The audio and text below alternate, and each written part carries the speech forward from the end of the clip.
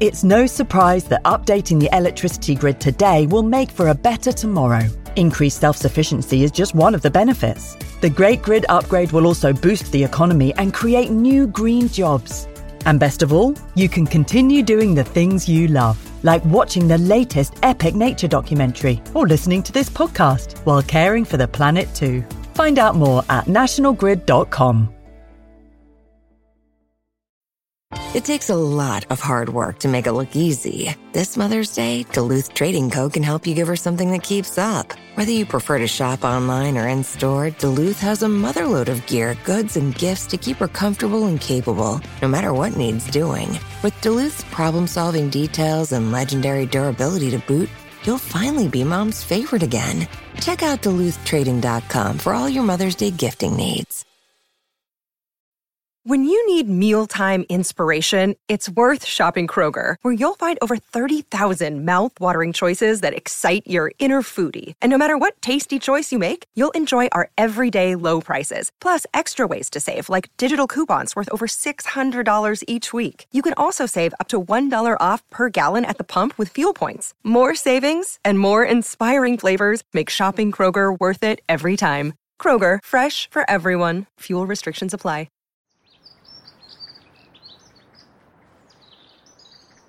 Hello and welcome to the Plodcast, the nature and countryside podcast from BBC Countryfile magazine. My name is Fergus Collins and I'm the host of the Plodcast. So this is season 9, our homage to spring in Britain, as we attempt to visit 12 different habitats to record the wild residents and some equally worthy human inhabitants too. In episode 11, we're on a quest for a rare species that only appears at the very end of spring. And in England it was extinct until a recent reintroduction by the aptly named Back from the Brink project helped re-establish this lost species in a secret site in Rockingham Forest, Northamptonshire. So we sent naturalist Megan Shearsby to roam the forest with Back from the Brink's Susanna O'Riordan in search of the checkered skipper, a rare and beautiful jewel of a butterfly. So here's how she got on. If you like our podcast, please do leave a like and a review on whichever podcast provider you use, or send me an email at editor@countryfile.com. I'm standing in a clearing in some woodland in a top secret location with Susanna O'Riordan from the Back from the Brink project. Now, Susanna, why are we here? So we're here because this is the secret location where we released Checkered Skipper in 2018, and we're here to see if we can find any flying today. So what are checkered skippers and why have they been reintroduced here? So Checkered Skipper is a very small butterfly that had been extinct in England since the 1970s. The last sightings in England were in 1976, and it disappeared. It used to be quite common in these woodlands in Rockingham Forest. So when Butterfly Conservation were looking to try and bring it back to England, this is where we wanted to focus our efforts. They're not extinct across the whole of the UK. Where are they found at the moment, outside of this introduction project, of course? So yes, so since the 70s, they have only been in Scotland. So there's populations up around the Fort William area of Scotland, and that's normally where people have to head in order to see a checkered skipper in the UK. Yes, I just distinctly remember travelling quite a long way up to Scotland to see them, and today I've travelled about 40 minutes from where I live to see them. It's quite a different time scale, so it's very exciting. Now, you've given a hint as to where we are. You said Rockingham Forest, but where in England are we? Yeah, so Rockingham Forest, we're in the Midlands, so it's actually an old hunting forest. It's stretched from Peterborough right down to Kettering. So it used to cover about 200 odd square miles, but obviously there's not so much of that left now, and you're just left with some patches of woodland. And in amongst those, there's, arable towns and things like that. So, yeah, sort of like scattered patches now. Okay, so shall we slowly walk and see if we can spot any checkered skipper butterflies? You were saying before we started recording that we should be looking particularly at a certain type of flower. Yeah, so one of the ways that we try and spot them is by looking at bugle. Bugle's a beautiful purple flower. Apparently checkered skipper like purple flowers. In Scotland they'll be seen a lot on bluebells, and that's the adults you're looking for using those plants for nectar. So that's one of the ways that we try and spot them. I'm keeping my eyes peeled. Every flowering plant that we walk past, I'm taking a look at in the hope that there'll be one. Now, we're recording this, as I said, in late May, and everything's a little bit behind this year in terms of butterflies. When would checkered skipper butterflies normally be flying? Well, it can be quite variable, but usually we would start looking out for them in mid-May. But yeah, this year it's been a terrible spring, very cold, very wet, and most of our butterfly species are a week or two behind where they'd normally be at this time of year.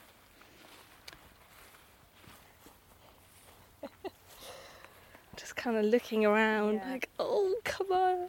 So the other thing to look for, especially now, because they really are only just coming out. So usually it's males that come out first. And males are quite territorial, so they like finding a little perch, like a piece of grass, or sometimes they're like a twig, and they'll sit there waiting for a female to come past, but they'll also chase off anything else. So they'll chase off any other butterflies, or, to be honest, any other insects that come in their little patch. So that's how we often spot them first. We'll see something flying, and you'll see a really quick flash of like brown and orange, because they're the main colours on the butterfly, and then you try and find where it's gone, and often the males will go back to the same perch or into the same area, so if you hang around long enough you can see them pop back to where they were. I've just seen a butterfly flying, but I don't think it's checkered skipper. It looks much too big. Yeah, that does look like a speckled wood. Yeah. Which some people can look similar colours, but a speckled wood is a lot bigger. Much bigger. The checkered skippers, they're very small. They're only 2 to 3 centimetres, and they tend to fly quite low to the ground. So you often see them sort of darting across from side to side. I'm very pleased that we have at least seen one butterfly today.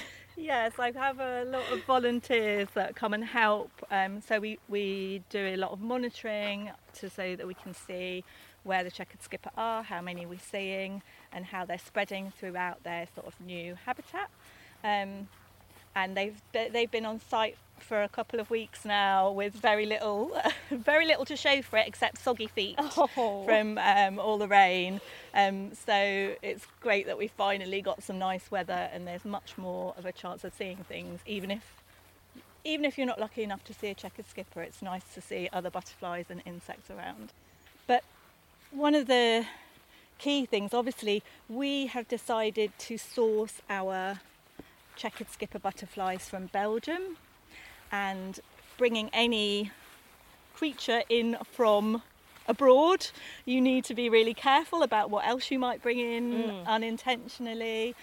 So we've been working with Institute of Zoology, who've done, all the disease risk assessments around bringing these butterflies back in, and different protocols for how we collect over there and how we release over here, and all the butterflies are checked before they're released to make sure they haven't got anything on them that we don't want to put back into the habitat. I was going to say, what are you checking them for?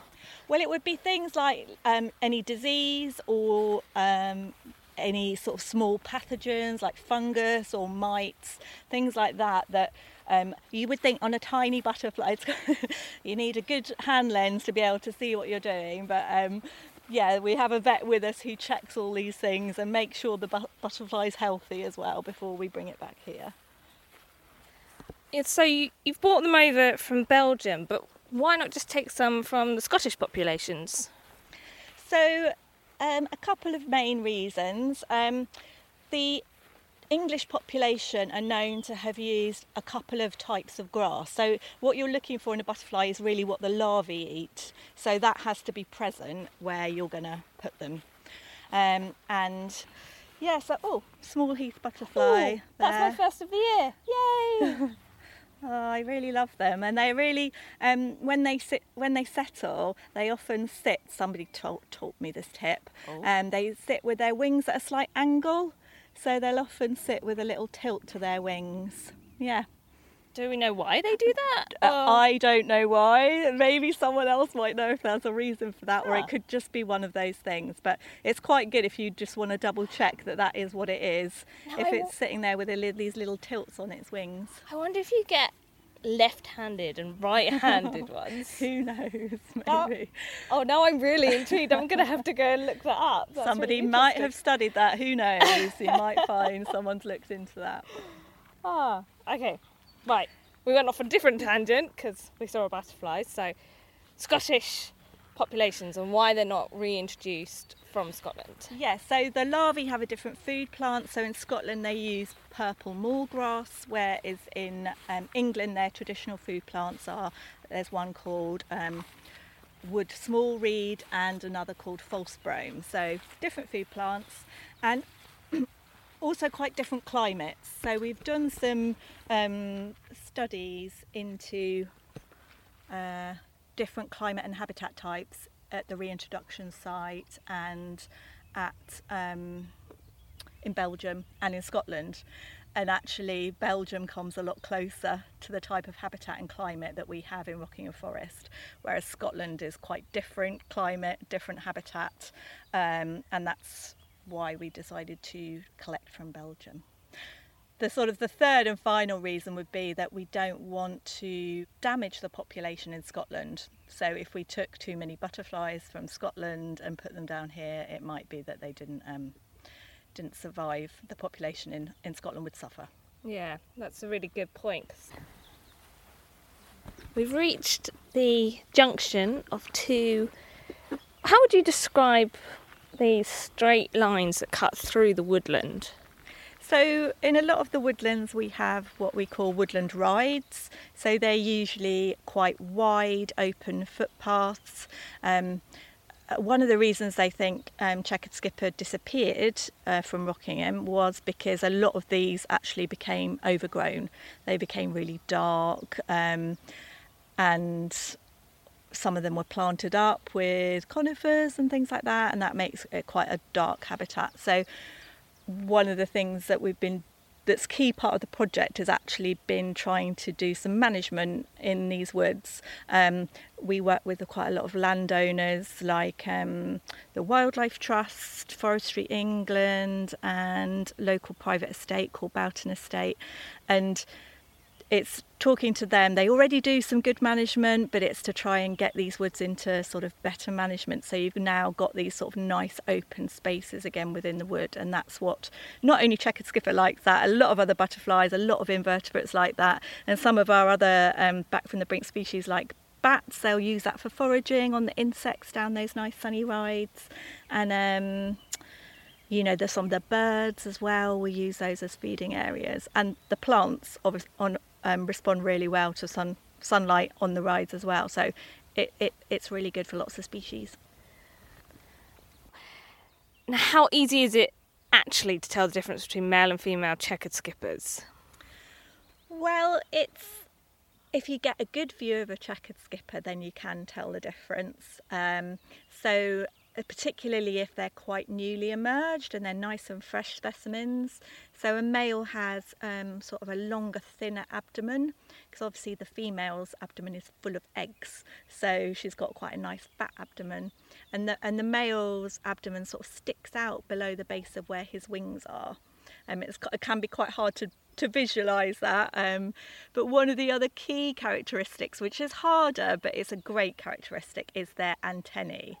Okay. So that's why, but you need to get a head-on view, so you need to be looking at it from the right angle, and underneath the base of the club of the antennae, the male one is all orange, whereas the female one has orange tips and a black base to that club. Yeah, that you really do need a very good view of that, don't you? Gosh. And that reminds me, that's the key difference between Essex and small skippers, is looking at the base of the antennae. So that seems to be a checkered skipper trait, is look at the antennae. Yeah. Oof. But actually, it does sound like crazy, like, oh my goodness, how did anyone ever see that? But if you've got these close focusing binoculars, they're really helpful, particularly if it's a male and it's just sitting there, which often will just be like resting or basking, then you can get the right angle and you can have a look. So, there's another nice patch of bugle. Sorry, I just always get distracted when we walk past a nice patch. Just have a little... there's a lot of bugle here, isn't there? It's good having a little look around on the grass stems nearby, because sometimes the males will hang out near a nice patch of bugle, hoping that a female will come and nectar on it. But nothing on this patch. I mean, it could be just there. There's like a huge swath of grass. Because they just emerged. Could it just be sat metres away from us? I think so, because they're just emerging at the moment as well, that, you know, they will often sort of come out of their pupa and then they'll sit for a while as they pump up their wings and warm up. So, you know, we could quite easily be walking past some that haven't quite taken to flight yet. I'm eagerly looking around all the grass, hoping that maybe I'll spot one. But they're very good, like, even though they've obviously got quite distinctive colours, the brown and orange, when their wings are open, but when they sit with their wings shut, they can blend in a little bit more and are harder to spot. It's even some of our brighter butterflies that are bright even with their wings closed just seem to vanish so easily when they're sat still. Yeah, I nearly actually stepped on a poor peacock butterfly yesterday because it was doing exactly that. I think it was quite an old one, so its wings were quite tatty and it had them shut. And and it was just low down in the grass and I nearly stepped on it. But yes, where were we? Belgium. So we have permission to collect from there. We have the knowledge of where there's good populations, and then we have quite a team. Loads of people volunteer their time to help the project, because they are a butterfly that you don't get a nice big cloud of them anywhere. You know, you're not going to walk up and just sweep your net through and catch a few butterflies. You have to hunt high and low for these cheeky checkered skippers. Oh, I've spotted a caterpillar. Now, it's not going to be a checkered skipper, but it's... I recognise it. Oh, my caterpillar knowledge has deserted me. Yeah. I'm going to have to take a picture and look it up later, I think. Yeah, I'm with you there. I'd have to definitely get the caterpillar book out. It's quite a furry one, isn't it? So you have to... Don't really want to... Oh no! Sorry. Oh, it's fallen. It's done wiggly. That was my fault. I thought I was helping for the photo, but it's done what they sometimes do when they're trying to escape from a predator. They go all wiggly. Well, it worked, even though we weren't trying to eat it. It shall remain a mystery, because I will undoubtedly completely forget what it looked like. Yeah, I think on most of our collecting trips there's been at least 10 of us and we split into different groups and go to different areas. And then when you're lucky enough to find a checkered skipper and catch it in a net, then you pop it in a pot as quickly as possible.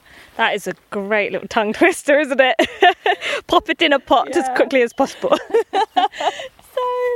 And then we would check whether it was male or female, because we were really concentrating on bringing back females so that they would lay their eggs in their new habitat. We had aimed originally to bring back 40 females and 10 males, and the males are more in case some of the females hadn't already mated, but also to promote that sort of natural interaction between males and females that you get in the wild. So we check whether they were male or female, and then, you know, make notes on where we collected it and everything, have a quick look at its health, make sure it looked like a good specimen, and then one of the key things is to keep it cool. So you don't want them to be really flappy, because that way they might lose a lot of their wing scales and just not be in very good condition when you bring them back. So we would put them in a little cool bag to keep them cool, and it's also means that they don't need any nectar, because they sort of just go into a little bit dormant. Kept them in a hotel fridge overnight. Oh, just having pictures of if you suddenly needed, I don't know, the room cleaned or something, and someone from the hotel just opened the fridge and goes, what on earth? Yeah, so I have some good pictures of a fridge full of butterflies, and we only managed to collect 32 females and 10 males in that first year, because they are just shows how hard they are to find and catch. And also we wanted to leave some for the Belgians in their original habitat. You don't want to take every single skipper that you see. A maximum, I think, of about 36 hours between when the first one was caught and when it was put out in the new habitat. And some of the ones we caught later in the day, that was much less, so sort of 9 hours. What was that like, taking the net off and then seeing them fly in England for the first time in decades? It was really exciting, but it was a really cold morning. Oh. And we had a lot of press on site, which was great. You know, Springwatch came to film, and there was lots of local ITV news and things like that, so that was really good. But they were all there waiting for the big reveal, and off come the nets, and the little skippers are just sitting there going, yeah, it's a bit cold, I'm just gonna wait for a while here. And so they actually didn't really start opening their wings for like 2 or 3 hours. Oh, and you've got all these people waiting around. It meant you could get some really good photos of them with their wings closed, but some real close-ups. So I don't think people weren't disappointed, but it was, it wasn't possibly what people pictured it being like, with these sort of butterflies all taking off in the air. But we also have volunteers on site. They've been like an amazing group of volunteers that were on hand to try and follow the butterflies and watch what they were doing, because in an ideal world we would like to see where the females are going, where they decide to lay their eggs, so we can see what that little micro habitats are like, and then we can make sure that when we're doing our management work that we're taking that into account. But they're super tricky to follow, particularly the females. They just vanish. You can be following one down a ride and then it will just 2 seconds, split seconds, it's disappeared, and you're like, where did that go? So they bred successfully, and then the year after, 2019, we had the first skippers that have hatched in England then on the wing. So that's a really good milestone in the project, and it's been going successfully since. Yes, we've had emergence every year, and even this year. So in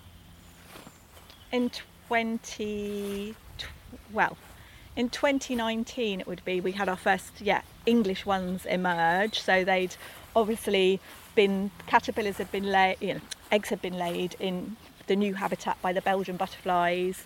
The caterpillars had managed to survive the whole winter. So they spend the winter as caterpillars? Yeah. Ooh, they're really cool caterpillars, and they make, I love the caterpillars, they make a little home for themselves. So they pull together 2 leaf blade edges and pull it around themselves, so like a little roll. So it's almost like a little tube. Like when you tuck yourself into your duvet and you keep rolling. Keep rolling, so you're all rolled up. Yeah, or like a sleeping bag, but without the zip at the bottom. Yeah. So that's what it is. They live in their little tube, and then they'll go and feed on the grass blade above and below the tube until they've eaten all of that grass, and then they'll go and find another grass blade to do it. So that's when we go doing our sort of our checkered skipper larvae hunts. That's what we're looking for. Generally, you're looking for the tube first, and then you need to check whether it's, because other skippers do that as well. Oh, gosh. Large skippers do the same thing. So you need to check the caterpillar then that you find in a tube. And you're trying to find the caterpillars amongst grass, and there's a lot of grass here. There's a lot of grass here. So hunting caterpillars has been quite a tricky experience. We have found a few caterpillars. Amazing. I'm amazed that we found any, really, because you can just see the amount of habitat that we have to look at. But no, it's really great.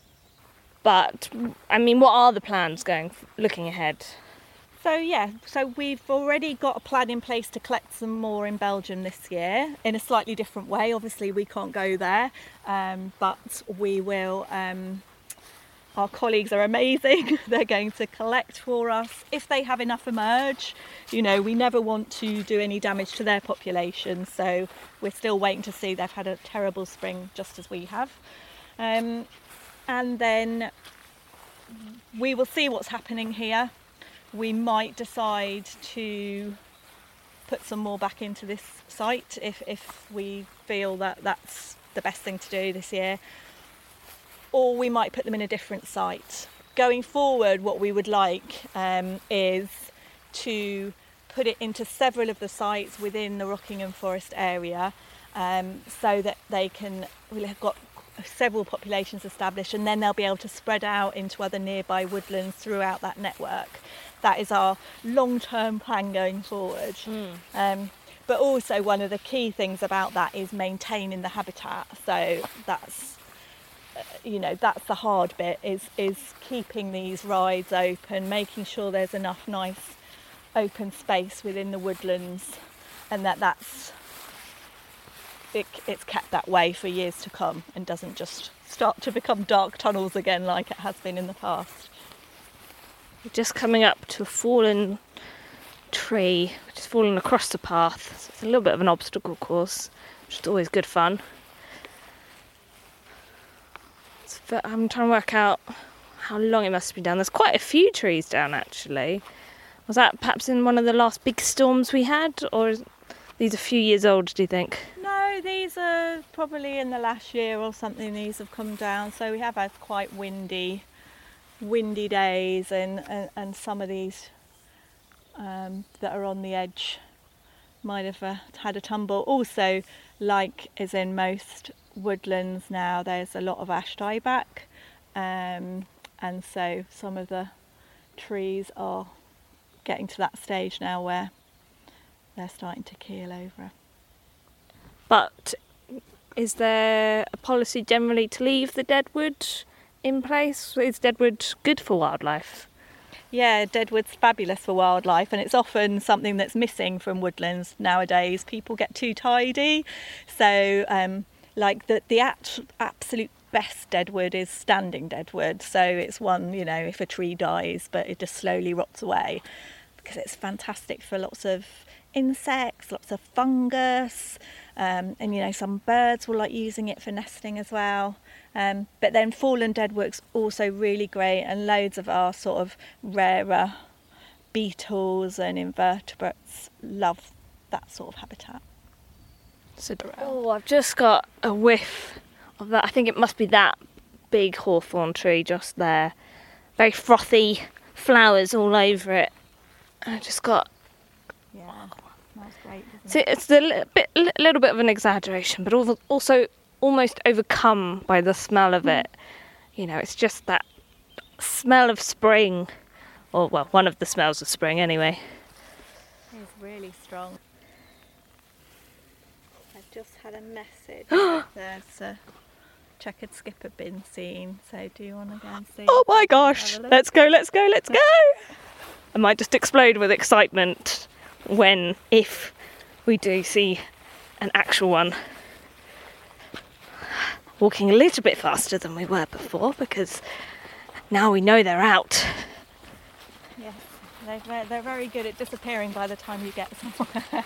I'll try not to get too hopeful, but fingers crossed. Pretty much where we've just come from. oh, of course. It just goes to show you can walk right past one. I feel kind of fizzy thinking about them. I I've was got very to... excited yesterday when we had our first sighting. So I was just skipping along. So I'm always very nervous at this time of year. So unfortunately I wasn't allowed to hug the person that saw the first sighting, which I normally would. You'll have to save that for when restrictions are lifted enough. Absolutely. We're gradually approaching where we were before. So I'm just going to look around just in case it has flown off and has been lost and we spot it on the way back. You never know. Yeah, it's always good to keep an eye out when you're walking along because I feel like the bird song is now egging us on. Like, come on, you can do it. You can find one. yes, definitely. Fingers crossed. We've come back to the crossroads of the woodland rides, but there's no one here. Whether... Oh, no, I can see two people.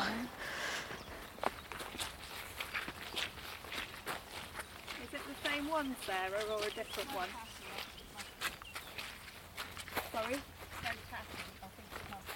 Okay. The one that we saw yesterday. Roger took a photograph of it anyway. Okay. He's standing Where in line you with saw it, it. if you want to. Oh, it's still there. Thank you, Roger. Oh my gosh. Oh my gosh. Now, which way do we need to approach from so we don't spook it? Do we come this way? Just keep walking. You've walked past it. I've walked past it. Yeah, I thought you were standing in line with it. Okay. You should do a test No, to see Oh, whether no. you can spot it or not. Okay. But that might be a bit mean, especially Mean. when... I've got my sunglasses on. I'm going to blame that. I don't know if I can even find it. Roger, you've got good eyes. I can see something. I'm going to get my binoculars ready. I'm going to keep my eyes on it in case what I can see is the butterfly. But it might not be. Have you spotted it yet? No, I haven't. Roger, I think we're going to need you to point it out to us. You could... Can you just... I'll give you another hour. Right on the top of that seed. Oh, I was looking much lower you than were. that. Oh yeah, oh my gosh, that is tatty. That's a good spot. You can see how Wow. camouflage they can be even within... And it's got its wings open, because usually when they're up on top of there, they've got the wings closed. Yeah. So it's perched there very nicely. Yeah, so I mean it's basking, it's not roosting, it's actually got its wings open, so So is that a male or a a female? male. Gosh. How about that? Checkered skipper butterfly in England. maybe the only one. Oh, don't say that! You work on more than just the checkered skipper butterfly here. What other species do you look at, and what is the overarching name of this project? Yeah, so it's the Back from the Brink project. It's actually a project that's been happening all over England. There's been 19 different projects, but we've all been working on different threatened species. So I've been working in Rockingham Forest, so that's Roots of Rockingham, we've called ourselves. And we've been working on 15 different threatened species, as well as a number of we've got our primary species that we've been focusing on, and some secondary species that will hopefully benefit from some of the work that we've been doing as well. But yeah, all of the projects are sort of focused on things that are declining and disappearing, and trying to improve habitats for them and to improve their numbers so that we don't lose them. What are the other primary species you've been focusing on here? Yeah, so in Rockingham we have the adder, and I'm going to go through them in my taxonomic groups so that I don't forget any. So we have one reptile, which is the adder.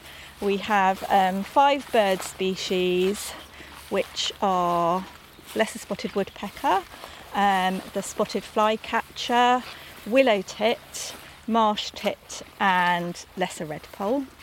And we have 5 butterfly and moth species, so not only the checkered skipper, we have dingy and grizzled skippers, wood white, which is one of my favourite butterflies, and concolorus moth. And the what moth? Concolorus. Concolorus. So apparently, I have looked this up, concolorus sort of means it's quite a beige moth. It's not very distinctive. It's nice. It's like quite a fluffy moth. But yeah, and I think concolorus means something around it sort of being a similar colour to its surroundings type thing. So, and you can see why that name fits it when you see it. But it's a speciality. It's only found in quite a few places, but we're very lucky in Rockingham to have decent numbers of it. Sorry, I interrupted your list then. That's absolutely fine. So I've done the birds. So plants, we have 2 plants. We have the fly orchid, which is flowering at the moment, which is fab, and the basil thyme. And we have a couple of bat species, which are sort of woodland specialists, so barbastelle and brown long-eared bat. Now, is that Jamie I can see ahead of us? Yeah. Crouched down in the grass. Not looking at a spider this time. Much as we love crab spiders, and in fact there was one on your leg earlier which was beautiful bright yellow, in this case we are going to focus on the checker skipper butterflies. Oh, what a fabulous spot. Oh, it's always so exciting. And it's funny because both times we came up this way we turned off down the left and found the dead tree across the path. And both times, we could have turned right and seen it. But they're so hard to spot. You 2 people could walk down the same ride and one person could see it. I've just spotted a poplar hawk moth as well. Look at this. Wow. I don't think I've ever seen one just sat in the grass in the wild before. Let's see if I can get it onto my hand. Oh my gosh, it's so fluffy. That was a good spot, especially as we're cracking on at quite a pace. We were walking very fast, and I just see if I can bring it with us. I love them. They've got like these, almost I feel like they have sticky feet and they don't want to let go, and they just can sit on you. So if we get nearer, we'll have to... I have to look at my books because I know that poplar hawk moths are one of those species where you can tell the difference between the male and the female based on the abdomen shape. But off the top of my head, I can't remember which way round it is. No, it's often like that. I'm afraid I can't help you on that one. Oh, it's beautiful. Oh, I could just see the reddish brown on its hind wing. Another white. Oh, it's all happening. All happening. Right, might want to creep up a little bit so we don't disturb anything. Is it off to the side? Do we need to... I'll go over to this side so make sure I don't disturb it. So just take it slow. Oh, I can see it. Oh, look at that. Oh, yeah, now that's what I'm talking about. That's, no offence to the male earlier, that's much nicer. And look what I found as well on the way down. Holy cow. Isn't it a beast? Wow. You just picked up a passenger. Yeah. A gorgeous passenger, crikey. Poplar hawk moth. Mm-hmm. Just sat in the grass. And as Susanna was saying, we were walking at quite a pace, and then suddenly my eyes caught sight of this guy or girl, I'll work it out later. You have a very good eye, because it's well camouflaged, no? In the It undergrowth. is. It's just the shape of it stood out to me. She's just come out, Yeah, hasn't she's she? very fresh. Yeah. She's the contrast between the brown, the dark brown, and the yellow orange. Oh, she's done one of those sneaky Now I can see her. She's over there. Well done. It's a good thing there's three of us. Just checking out the clipboard. Oh, she's come back again. Yeah, it's fine. Fine. She's been spooked. She's just landed again. Oh, and she's off again. Don't want to... Oh, I've lost her. Did you see where she went? She looked like, but then sometimes that's... She was up down. on this area, because it did look like she might have gone down, but she could have done one of the sneaky skipper things and... She could have shot right past us and we wouldn't have disappeared off known. into the undergrowth, which they are very good at that. I feel like the buzzard calling is a bit like it's laughing at us. You lost her. But you can see now what I was saying about earlier about how the females are so hard to follow because they just vanish. They're called skippers for a reason. They are so elusive. They Skipping are along. masters, absolute masters and mistresses of deception. Because once you lose them, they just seem to vanish into thin air. But precisely like that, I thought it had gone up the ride, and then Susanna said, "Oh no, it's gone the other way." Well, this poplar hawk moth seems... Oh, that is phenomenal. I mean, that's I love them. absolutely They're amazing. great for doing stuff with kids. They're so docile. Yeah, they're quite happy to just sit on your finger. Wish For Checkered hours. was like that. Yeah. Oh, look at that. I mean, When this was it? must Was it- be, quite a few times bigger than the checkered skipper. It's such big... It's giant. Oh, it's Fat giant. Is it an abdomen. absolute chunk? Was it just in the centre of the?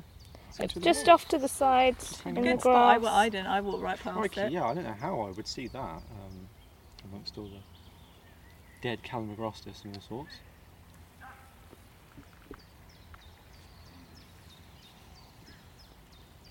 She'll be around here somewhere, probably just basking, resting. Considering she's so fresh. Yeah. Fab spot, Jamie. Female! There we go. Two Done. so far this year, and we've only just started, really. You are very lucky, might I Yeah. add. It's very rarely that straightforward. So that was Megan Shearsby reporting for us from Rockingham Forest in Northamptonshire and successfully tracking down two of these checkered skippers. And I'm pleased to say that Megan has joined us again in the podcast studio with podcast regular Hannah. Lovely to see you again, Megan. Hello And Hannah. again. And lovely to see you, Hannah, obviously. Hello. Megan, what a great adventure. Thank you for going. And you managed to see two. What was it like out in the forest in the secret location? Oh, it was so cool. Even before we saw them, just wandering around and knowing that they were there was very exciting. To see them reintroduced in this English forest, very close to where I live, in fact, was very, very, very, very cool. And I know that's a lot of berries, but each one is needed. It's so nice. It's like one of the things that's so enjoyable about that podcast is how enthusiastic you are about it and how much joy you get from just the feeling that you might. And like when you actually do, it's astonishing because you can just feel all of that energy. Your knowledge as well is fantastic. I think it's enjoyable to hear you sometimes surprising the experts with your knowledge. And I should say that Megan works for BBC Wildlife magazine. You managed to surprise them with finding that... It was a poplar hawk moth. Still don't know how I spotted it, because it was just sat there in the grass and we were hurrying along, and then suddenly my eyes just landed on it and I was like, oh my gosh, it's a poplar hawk moth. It's just there. And I just picked it up and carried on. And I found them a few times in moth traps, which is always a thrill. But there's the extra element of awesomeness when you just find them out in the wild and they're just there, just hanging out. And it's like, wow. Are they the ones that are sort of fluffy? Yeah, so they've got like very fluffy bodies. And these ones in particular have got very chunky bodies. They're a good snack for a bird. Well, like a full meal, 3-course meal for a bird. But you picked it up. Are you allowed to do that? Yeah, it's all right. I wasn't bothered. I put it back on some vegetation in the end. If anyone's allowed to pick them up, Megan is, surely. Yeah, they're not. It's not a rare species or endangered or anything. There are some species that you shouldn't pick up or disturb. There's a couple of butterflies in particular, and some of them have extra levels of protection in terms of collecting and selling of even dead specimens. Poplar hawk moths are fine, and they can be handled without being damaged because they're so big. You just kind of stick your finger in front of them and they basically just climb on and then they're there. You talked about protections. It was very notable that was a secret. Like, okay, we reveal it's Rockingham Forest, but Rockingham Forest is a big place. It has to be a certain amount of secrecy about this site because why? Well, that's I gather it's because even wildlife watchers can unintentionally disturb wildlife. In fact, I wrote a feature a couple of years ago for BBC Wildlife about the fine balance between people connecting with nature but disturbing nature. And I focused on coastal wildlife in that. So we encourage people to go out and enjoy wildlife, but at the same time, some wildlife needs to not be disturbed.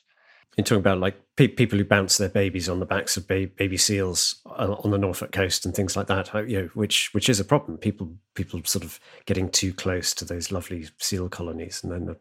But even wildlife watchers can unintentionally trample something that they might be looking for one thing and trample something else, or they might get a little bit too close when trying to take a photograph. There's protections that are needed for some species more than others. And in this case, because it's a reintroduced species, they need to give them every chance that they can get. And there are many I'd like to see, and I'm very excited to hear your tales of seeing all these brilliant things. One thing we could add into this is that I saw my 51st UK species at the weekend just gone.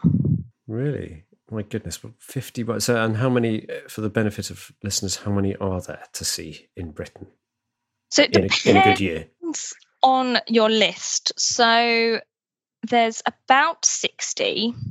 And for example, the large tortoiseshell butterfly I've seen, and it has started breeding here again, but it's only recently started. So whether the population is going to be viable and keep going is up for debate. We shall see. Fingers crossed. So what did you see then? At the weekend, yeah, I saw a woodwhite.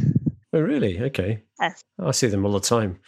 No, I don't. I tried to see them last year and just found a dead one. Just on a leaf, which was really weird. But I tried again this year, same location, but I went a little bit earlier in the year because last year I went towards the end of the flight season, whereas this time, smack bang in the middle, there were loads out. Honestly, it got to the point where I was like, oh, it's another woodwhite. And that's the ephemeral nature of their lives, that they have these little windows where you can see these species and then they're gone a week later or 2 weeks later. So that's pretty good effort. You've seen sort of 51 of 60 potential species. Maybe it's time for a Hannah question. When we were talking about the checkered skipper, would you call them checkered skippers or checkered skipper, like trouser? Oh, I see what you mean. Because, Fergus, that's an odd one, because isn't it? Well, these naming conventions are really really interesting. It's like some people talk about, I saw 3 dolphin today, or and I find it really weird that it's some naturalists do it. I think it's quite common amongst sort of the game shooting industry, sort of mallard. I saw 3 mallard on the lake. I don't know. I've always added an S where possible. Things like grouse, you can't, because grouse is something I do on Monday mornings when I'm about to work. But woodcocks. It's a funny thing that some naturalists talk about a species in the singular when referring to the plural. I just think it's an oddity. Maybe some listeners can put me right on that if there's a particular convention. But in magazine style, I would always try and add an S where possible. So that was Megan's wonderful wildlife experience of the week. Hannah, have you been out and seen and done anything? Well, my week this week has been all about the birds and the bees. It started off with a bang this weekend with some bumblebee sex. Bumblebee sex? Bumblebee sex, yes. Okay. I didn't know what was happening. Some sort of strange behaviour with some bumblebees, whitetails, so they're like as big as hamsters. And I couldn't tell if they were like stinging each other or like what was going on, but it was the bumblebee sex. And it went on for about 8 to 10 minutes before the male sort of flew off and the female was left sort of straightening her fur. And then she flew off too. So that was quite exciting. Lit a cigarette and... She did look a bit sort of bedraggled, bless her. And the bird element of my week was fledging wrens, which are the tiniest of the tiny birds. Absolutely adorable. So 2 parents had been really, really noisy all morning, just all the time alarming. Just sort of getting stressed out just listening to them. And then you could sort of tell that they were going back and forth to one spot and sort of had a little peek because they don't want to disturb them. And in this spot were 2 little baby wrens, and you can tell that they're babies because they've still got their little yellow marks around the outside of their beaks. And then they were fluttering away from wherever like they were nesting up onto the sort of slightly larger trees and just above my head, so I could see them really, really close up. And they were so tiny, little fluff balls, and they didn't have tails yet. They're just absolutely adorable. Oh, that's lovely. And you've got a meadow in your garden, which looks sort of, I've seen the photo, it looks absolutely divine. So it's been about 3 or 4 years in the making. So this year it's properly good. Like it's full of all sorts of different species. Like every day I go out there and there's a new sort of something else has come up. And we've got ragged robin and we've got all the sorts of classic field perennials that you would expect to see coming up. So do you actually get any work done, or are you out lying in the meadow all day? No, I do. But I've moved my office, me and my laptop outside so that I can spend time looking at it and seeing what's using it, what's coming in and taking the pollen, or coming in and eating whatever's pollinating it, all of that kind of circle of life stuff. It does seem to be a bit of a oasis for things. There's a lot more, seems like there's a lot more stuff visiting our garden than the stuff around us because we have left so much of it just to grow. Got your own nature reserve. It just sounds heavenly. It sounds and looks heavenly. So maybe we should put a photo up sometime on one of our... It's all my mum's good work. I won't take any credit, except I did rake it last year when we mowed it down. Yeah. Well, they generally say it's the raking that does the trick. If you rake it, it won't last. I have some pond news update, if anyone's interested in pond news update. Hooray! So pond news flash. I managed to catch the 2 rogue chubs that were in my pot. Chubs, that's that plural thing again. I think it's chub, that had survived in my pond, having been rescued from a ditch in early 2020, which was drying up, and sneakily hid in my pond, ate all my tadpoles, and sort of grew huge.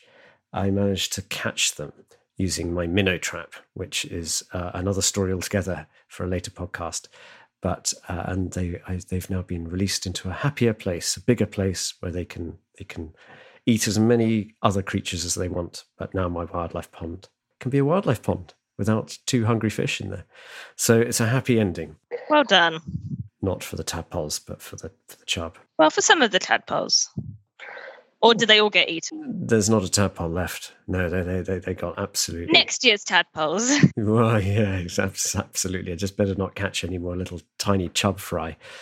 I also went out night jarring two nights ago and got bitten very badly by lots of little midgy things. But it was great. It was a really beautiful, still night. And there was so much wildlife. Just as a memory to sort of, if we can, get out into the dark, somewhere wild and remote. And there was no one else around, just the sound of sort of foxes hooting, foxes barking in the valley. There were loads of bats flying around my head, but then that sensational sound that nightjars make, which is this weird insecty, electric insect sound of that's called churring. I think it's more like rattling, and it rises out of the landscape. I recorded it for one of Hannah's sound escapes, so it'll be coming up in a couple of weeks, hopefully. But that was really fun. And on the way home, I saw a hedgehog on the road. So I stopped and watched it, let it cross. And then I got out to try and take a photo, as you do. But it just scuttled into the bush and made the most appalling racket. I think you've said this, Hannah, before, that they're not quiet creatures. No. It's like a bear was blundering through the hedge. Oh, bless him. Talking of sounds, it's time for Sound of the Week. And as our special guest, Megan, would you like to introduce this lovely sound? I'd love to. This week's Sound of the Week comes from Kenneth Stephen, a familiar name to regular listeners, a poet and regular contributor to the podcast. He recorded the sound of a corncrake up on Iona, which is off the Isle of Mull in western Scotland. There it is, just let it be heard for a minute.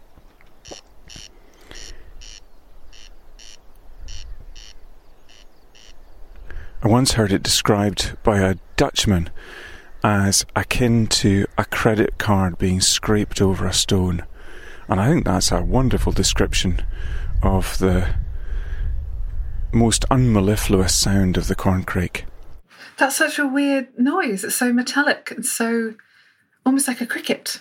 Yes, it's a rare sound, and really, as you say, it's very, very persistent. But because it's so rare these days, it's really celebrated. And in fact, the corncrake's Latin name, do you know what it is, Megan? It's a tautonym, to be precise. Cracks. I love tautonym. Oh, yeah. The best ones. Yeah. Troglodytes. Cracks, though, it's named after it's the sound of it. It's onomatopoeic. So it's that. So tautonym is where it has... The genus and the specific name of the scientific name are the same. That's a tautonym. Okay. So the corncrake. Maybe one day we will do a corncrake cast or something along those lines and see if we can have a bit more of that song. But Kenneth was recording it on Iona for our next series of podcasts, which is more about histories and mysteries of the countryside. And Iona has a very special place in Scottish history and legend. So look forward to that one later in the year. So with the voice of the corncrake and the lovely Kenneth Stephen, it's time to draw this lovely podcast to a close. Thank you, Megan, for joining us and for going on that adventure into Rockingham Forest. It didn't sound like it was too much of a hardship, to be honest. And Hannah, bless you, always lovely to have your thoughts and help both in making the podcast and chatting about it. Brilliant. So until next time, thank you very much for listening.